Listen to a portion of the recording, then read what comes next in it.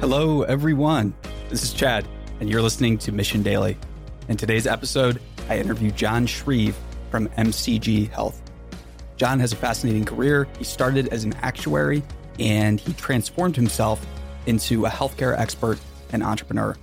In this episode, John talks about his company and some of his philosophies on leadership and culture building and so much more. Additionally, we talk about hiring, remote work, as well as competitive Scrabble. Let's jump into today's episode.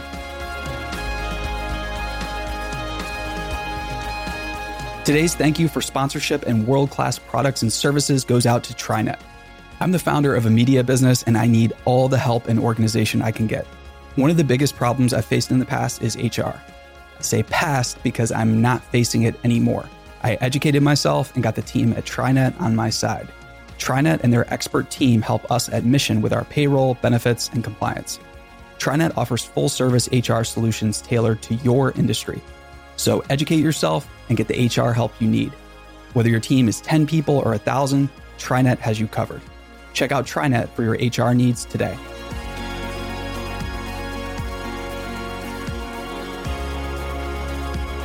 John, welcome to the show. Thank you. So John, when people ask about you and your role at MCG Health, how do you describe that? So MCG itself is a company which produces care guidelines where we have a staff of doctors go through hundreds of thousands of articles of evidence and say, this is the appropriate thing to do in this situation. And we connect the payers and the hospitals in the country around these guidelines. So we're kind of the independent voice between the two of them as they are trying to make those decisions. And my role is president. And when you say independent voice, I don't know if I have deeper description. No, that's okay. That's all good. I think what's interesting is you use the phrase independent voice. Why is that so important for all the stakeholders here that there be an independent voice in this arena? Because they won't, in effect, they don't trust each other. So they're willing to trust us because we're not aligned with either side. And in fact, we write our guidelines specifically with the patient at the center. So we say, what is the most appropriate thing for the patient? And both sides have agreed that what we have said is something they're willing to use in that conversation. If we take a look back at how you got started and how you kind of got to your role at MCG, you were at Mammalian before this. And I'm just curious, how did the trajectory of your career get going? Have you always been interested in health? I know you're doing a lot of actuarial work at Mammalian. Where did the inspiration for all this come from? So I'll start and I'll say it's Milliman. Milliman, sorry. Yeah. So I am an actuary by training and spent 5 years into my career, moved into Milliman and stayed there for 25 years. We were, I'm not sure how you say it, they are an actuarial consulting firm. So they work with people who are taking risk in the healthcare area and others as well, but that was the area that I was in. And so I've really been in healthcare actuarial pretty much my whole career except for MCG.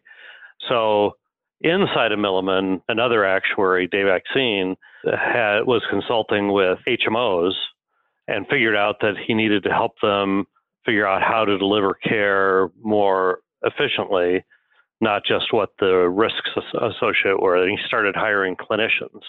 And those clinicians, while he meant to have them be consultants, instead they went and started building the care guidelines that we have today. And we had an event, and there's a longer story with it, but in 2001, in which a number of other partners within Milliman purchased the guidelines from Dave and 3 partners he had. And we, at that point, set up an investor board, and I became chairman. And then about 6 years later, due to some management issues, I said I'd take on the CEO role. And at that time, it was a part-time basis because I was also running my consulting practice in Denver and a number of other things for Milliman. And so then I gradually increased my role over time until 2012 when we decided we were moving that part of Milliman outside and joined Hearst Corporation at the end of 2012. And at that point, I sold the rest of my practices within Milliman and became full-time CEO of now what's called MCG.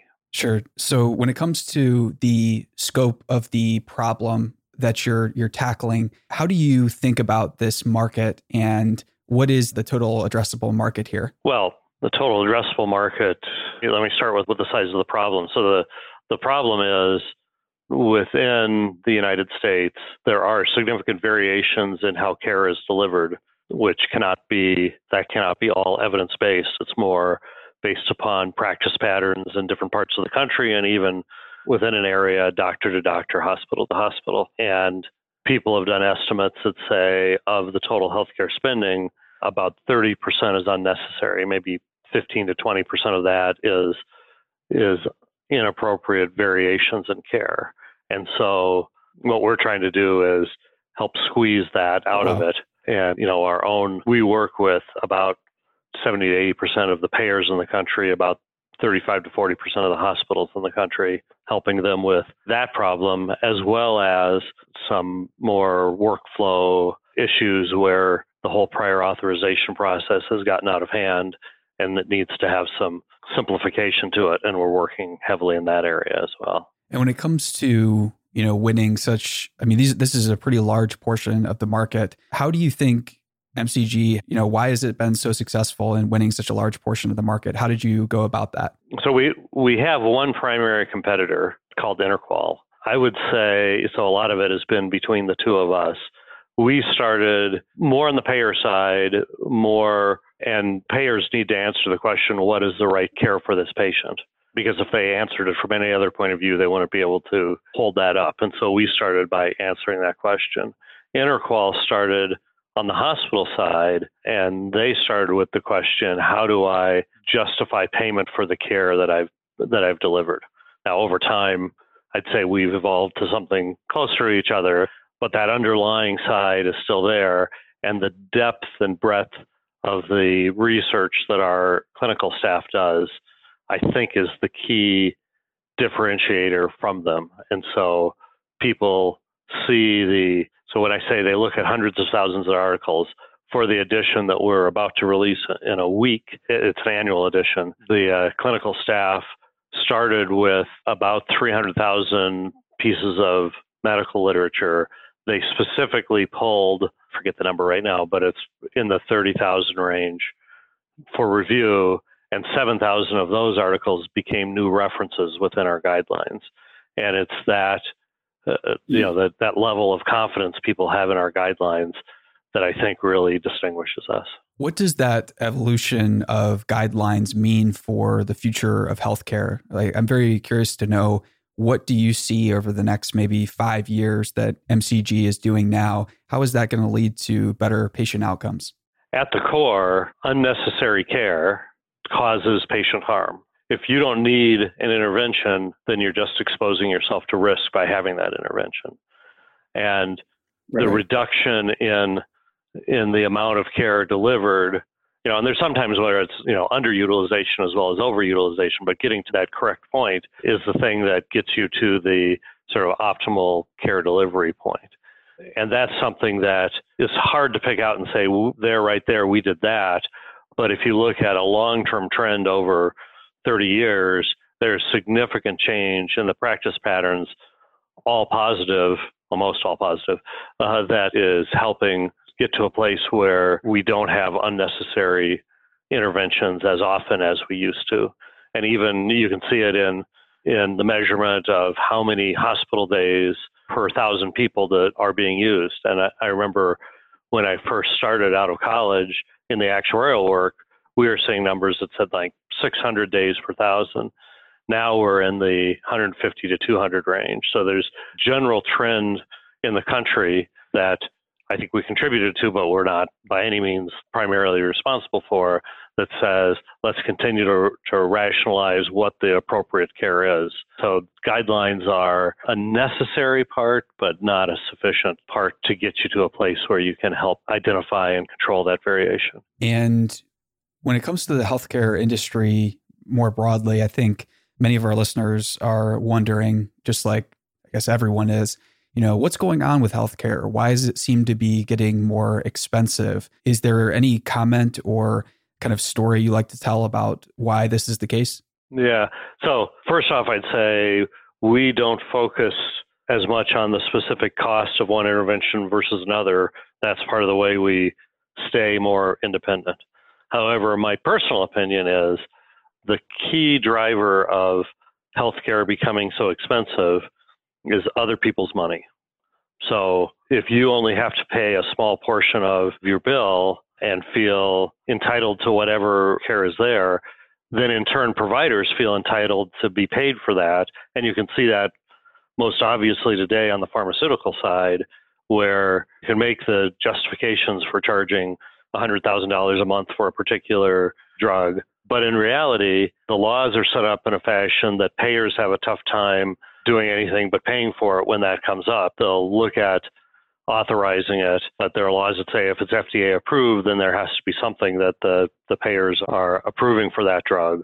There's no pressure on the pharmaceutical companies to set a low price for that because there's not the typical marketplace trade-off that there is in most other goods and services. The other place you see that, by the way, is education. So the cost of schools have gone up and up and up, and in that case, it's more on the student loan side, but it's other people's money allows A, people to spend more in the first place, and B, allows the people who are the recipients of the money that's being spent more and more to feel entitled to that money. And then that drives it further. OPMs, and like I said, that's my personal opinion, not that of MCG. Sure, definitely. That caveat, is important there. So when it comes back to MCG, though, are there any recent accomplishments that you have been able to make as CEO and as a company that you're really proud of that you like to talk about? Yeah, so overall, we are in a mode where we're continually addressing the issues that are coming up. And actually, we're in the process right now of releasing 3 new products, and we've been working on them for several years. So the first one is one which gives a connection between the payer and provider so that, the primary mode of authorization right now is the fax machine, which is like the only place in the world that still uses fax. And, so it used to be it was phone and fax hell, and then payers started introducing portals, but that made it phone and fax and portal hell. And we have a solution now, collaborative care, where people who are documenting our guidelines at the hospital will be able to push a button, and that episode that they've documented will go straight to the payer. Payer can often apply rules automatically and give an approval immediately if the right conditions exist. So that connection is important. That's one thing. The second thing is one in which we're reading the coding that's in the electronic medical record to help identify the guideline and the indications that is appropriate for that patient. And again, using more automation to document that rather than having this a very heavy human process. And the third thing that we're working on for a little later this year is something that's helping the case manager figure out, and using machine learning to help the case manager figure out what's the most important thing for her to do next inside the hospital. Yeah, that seems like that would be a lead domino for many other positive spillover effects. So, John, not too many actuaries become CEOs, or maybe you could argue that every CEO needs to have some actuarial knowledge in order to remain one. But how did you make that transition from such a mathematical focused role to more of a leadership and culture building role? Gradually would be the short answer. But so inside of Milliman, first 5 years I was a consultant. After that, I started my own practice. So I moved from Philadelphia to Denver. In Denver, started my own practice, and through that, a smaller group sort of learned what was important in running the practice as opposed to just the elements of the consulting and the actuarial work, which I'd been doing before that point. And then different leadership opportunities developed inside of Milliman.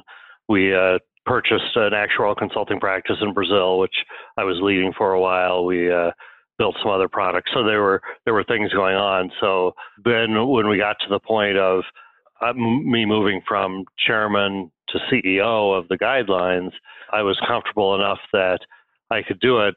And at the same time, if I look back at myself back in 2007, comfortable enough for the role and I was just starting to figure out what it takes. And so it was, years of learning and making mistakes and getting us to where we are today. Hey everybody, we're taking a time out to thank TriNet for sponsoring independent media like Mission Daily. If there's one thing I am about, and in fact, one thing the whole Mission team is about, it's accelerated learning. One way I do that is by learning from the best. When it comes to learning about HR, the team and resources TriNet provides are my go-to source. Just this week, TriNet published a blog and webinar series to help small and medium-sized businesses manage the impact of COVID-19. It covers actions you can take to be prepared should one of your employees test positive for coronavirus. It also covers other factors you should consider, including employee compensation, if your business is required to shut down due to the pandemic. There's lots happening now in real time. Go to TriNet.com and get the information you need to protect your business. TriNet will continue to post the latest as recommendations as legislation is changing on a daily basis.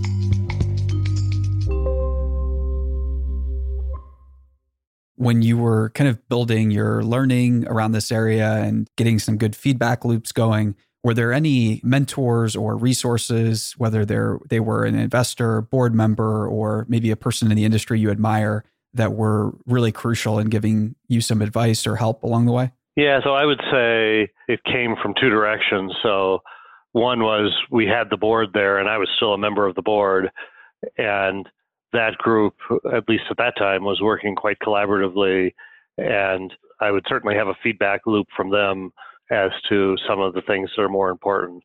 Probably more importantly, I learned from my staff, and listening to them and hearing what was important to them, I got more there than I did anyplace else. And when it comes to taking feedback and soliciting feedback from your staff and your teams, are there any recommendations, or what's your philosophy there? How do you go about getting that feedback? It was something that'd be one of the things I learned gradually. So there was a time back in my consulting practice where I asked, smaller. So I asked one of the admins to collect 360-degree feedback for me from the whole practice. And then I received that, and I decided I'm going to call a meeting and share what people have told me. Started out, and there was something that was less favorable, maybe about sarcasm or something, and and I put that up and I read that. And I said, yeah, I can see that in me. And what she told me, the admin who had put it together later, was she says up until you called the meeting and everyone was sort of tense and like, what is this going to be? Why is he doing it? So forth. And then when you said, yeah, I can see that in me, she said, I could see everybody relax.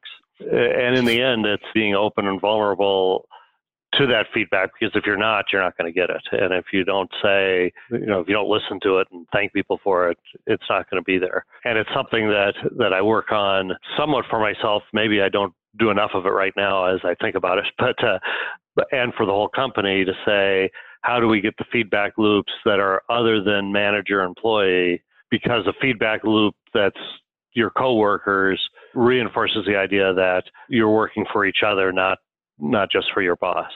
And that in turn builds strength in the overall culture. And when you start to look at cultural strengths, are there any other key ones that you like to point out or that you think MCG has? MCG has evolved to a very strong culture. And I'd say we started from a place, and this is some of my learnings, where the executive team was not working together well, and that was not a strong point for us, and it really reverberated throughout the whole company. We now are in a place where the executive team is working much better together, and you can feel that reverberate through the whole company as well. And we had a committee that looked at our culture last year, and the top, if there's one word that would describe our culture, it would be collaboration. And if there's one thing I hear from a new employee after they start is everybody here is so nice. And what they mean by that is whenever they ask for help, people are ready and willing to help them out and get them going. And the sort of the cross-functional nature of a lot of what we do requires that cross-functional work. And I would say there's always issues of silos, but I'd say that's a pretty strong feature, that the silos are not as strong there because of that collaboration. Yeah, and just being able to ask for what you need, I think in any environment, very liberating. So that's a major cultural advantage. When you are looking out to the future, I'm sure you're not just, preoccupied with a quarterly mindset. When you think beyond the quarterly mindset into, the next year, maybe the next 5 or 10 years, what type of innovations at MCG or maybe the industry as a whole are you most excited about? Yeah, I would say for us, it's supplementing the evidence that we currently have with, you could say machine learning, you could say real world evidence, but the traditional evidence that we use for things is very important. And there are many situations that good evidence doesn't exist about. So how do you supplement that? And I think we're going to continue building on our data strength, which is something we have still. We still have a partnership back with Milliman to help us build that overall data side of what we're doing, and we see that really building over time. We also see further improvement in this overall authorization process that's really become a huge cost on the industry right now, as well as, the side where if you get the payer-provider battle out of things, you can be even more effective in helping a group of members or patients to achieve their end. And so that's one that I see more as the industry change, that we're going to move to this side more of value-based care. And as we do it, I think it benefits the patients and it benefits the overall pocketbook side of it as well. Right. And what are some questions that you wish that maybe consumers and folks that are receiving healthcare, are there any questions that we could help ask physicians to kind of move that needle to help the amount and quality of evidence speed up, if that makes sense? Like, what could consumers be doing better to help reinforce this kind of flywheel that you have spinning? Yeah, I'm not sure if consumers have an ability to directly influence evidence. I think they have a great ability to get better information as they're making a decision. And I think that's actually remains a challenge. And I think I should have put that on the list of things that we need to face going forward. But one of our editor-in-chief, he's now retired, but he used to say to me, gee, if you have lower back pain, the following 4 interventions all have roughly equal outcomes: bed rest, physical therapy visits, chiropractic visits, and surgery. Right. And if you as a patient know that, you can make a much better decision than if you're talking to a surgeon who says, I can help you by doing the surgery. Definitely. And figuring out how to get that information into the hands of patients in a fashion that they trust is a challenging point, because there's so much information out there that, how do you know this is, this information versus that? And doctors bemoan the people who come in with piles of articles they've Googled, and how do I help them if they think they have all of this information already? And it's pretty important to have that information as a patient.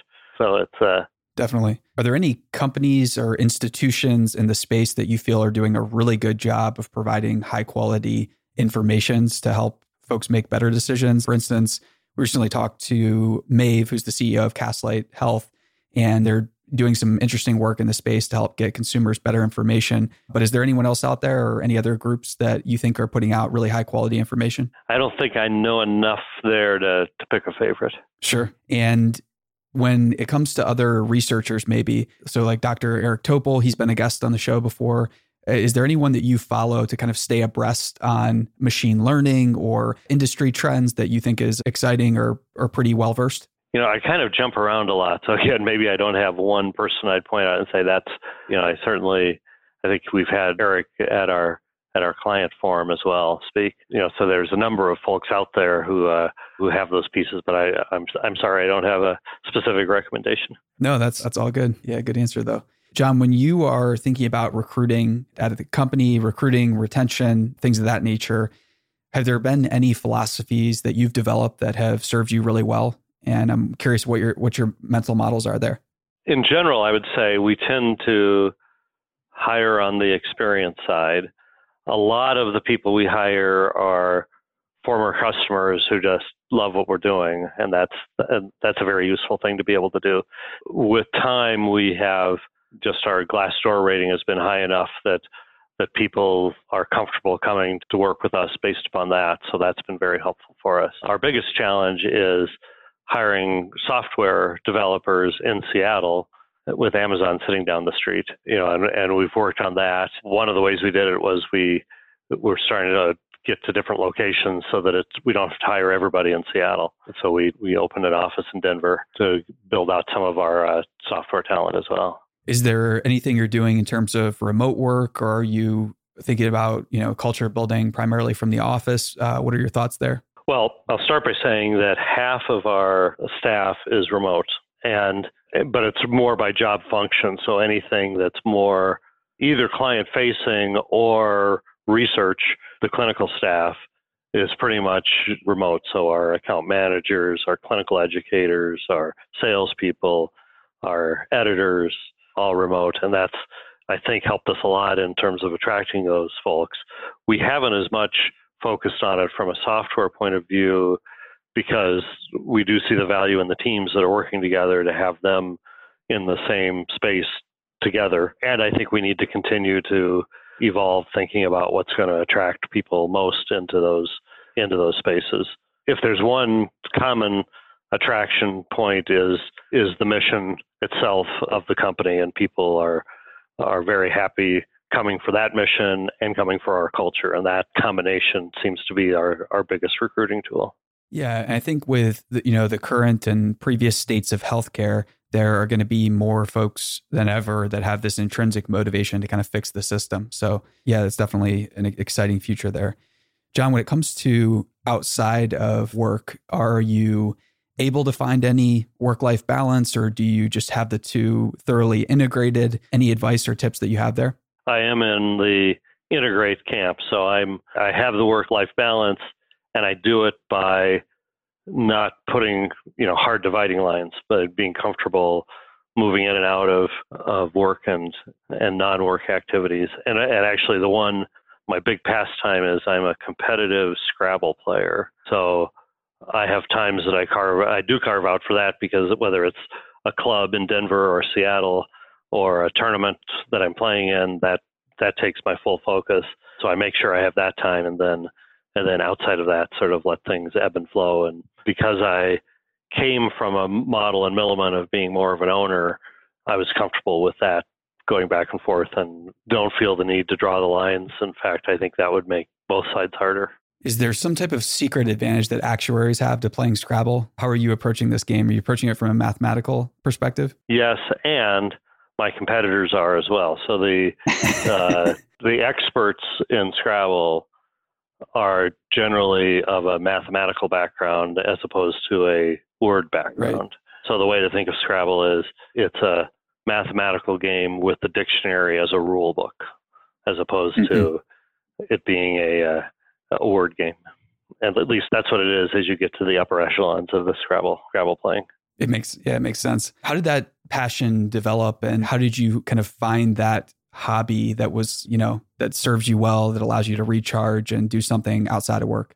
It's sort of lifelong. So growing up in our family, my father's a mathematician. We were games players quite a bit, especially my brother and I. In high school, I entered some chess tournaments, and in college, I entered some bridge tournaments. And then just a few years out of college, I entered my first Scrabble tournament and kind of got hooked there. And I've been focused on that and realized that focusing on one game is going to allow me to do better at it than if I jump around among them. So I've been at this for 30 plus years. Are there any advances with machine learning that kind of worry you about the future of Scrabble? Is it going to turn to a Go type situation, or how far away do you think we are before it turns into Go territory? Scrabble is, unlike chess and Go, it has the probabilities associated with it. So it's just because you make a play, there's not a deterministic path to the end of the game like there is in chess and Go. And the computer advances, the first advantage the computer has is perfect knowledge of the dictionary. And then beyond that, people have actually had a challenge trying to get to, there are some good computer programs that play pretty well, especially as you get closer to the end of the game. But that overall board vision, it's been harder to program in. And I think in the end, the fun, even if a computer figures out this is the optimal play, the fun is in playing another human. So I don't think it's going to come up with a game-changing conclusion about how it should be played. I like it. So, John, when you are fully unplugged from work and you're not playing Scrabble, are you reading? Are you hanging out with your family? What else are you doing to recharge, to kind of keep your, your mental health and your focus sharp when you are at work? Yeah, I think it's a lot of hanging out at home, some reading, some ongoing. Even when I'm not playing Scrabble, I'm making sure I know my dictionary well. Some exercise, some pieces of that. Yeah, so I think that's more of my home life. It's kind of quiet. I like that.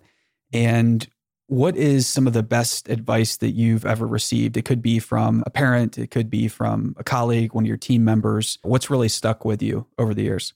I'm trying to even think of where it came from, but I've been using it a lot lately. One piece of advice is pigs eat at the trough and hogs get slaughtered. and when people are making decisions, I kind of try and pull them back a little and say, are you being too greedy in what you're doing here, and helping them think about how to make a decision. I actually realized there's the chairman of Hearst Corporation just published a book, and it's called Always Leave Something on the Table. And he's effectively saying, when you have a partnership with someone, don't worry about leaving something on the table. In fact, you should, because that's going to build the relationship over the long term more than you winning this particular battle. So you're thinking about the long-term relationship more than you are the winning at this particular point in time.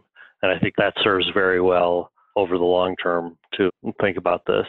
The other one, and I'm sorry I don't have exact references, but I'm figured out over time that, the fewer decisions that I make, the better for the company, because if I jump in and try and make a decision, then I'm doing their job, and that doesn't feel good to them, and it's probably not as good a decision as they would make. So I've learned that over time as well. Great advice and wise words.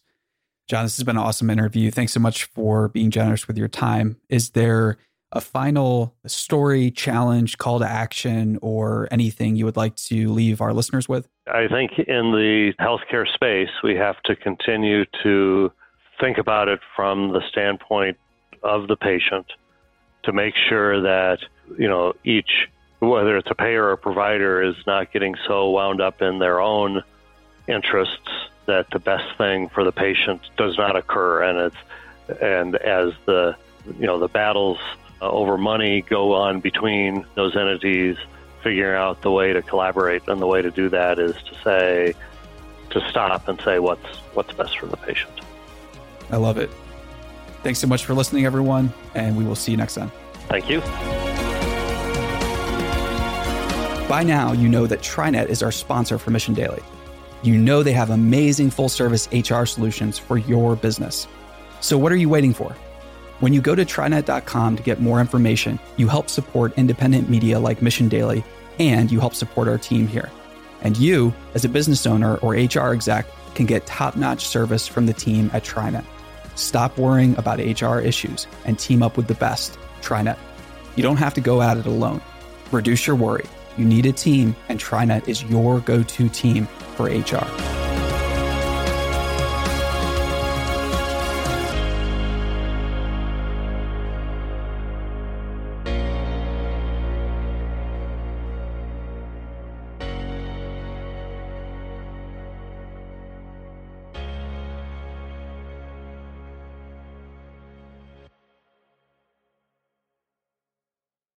Hey listeners, thanks for tuning into this episode. I hope you enjoyed it as much as I did. If you haven't already, please subscribe, rate, and review this podcast. It helps spread the word, and I would greatly appreciate it. See you next time.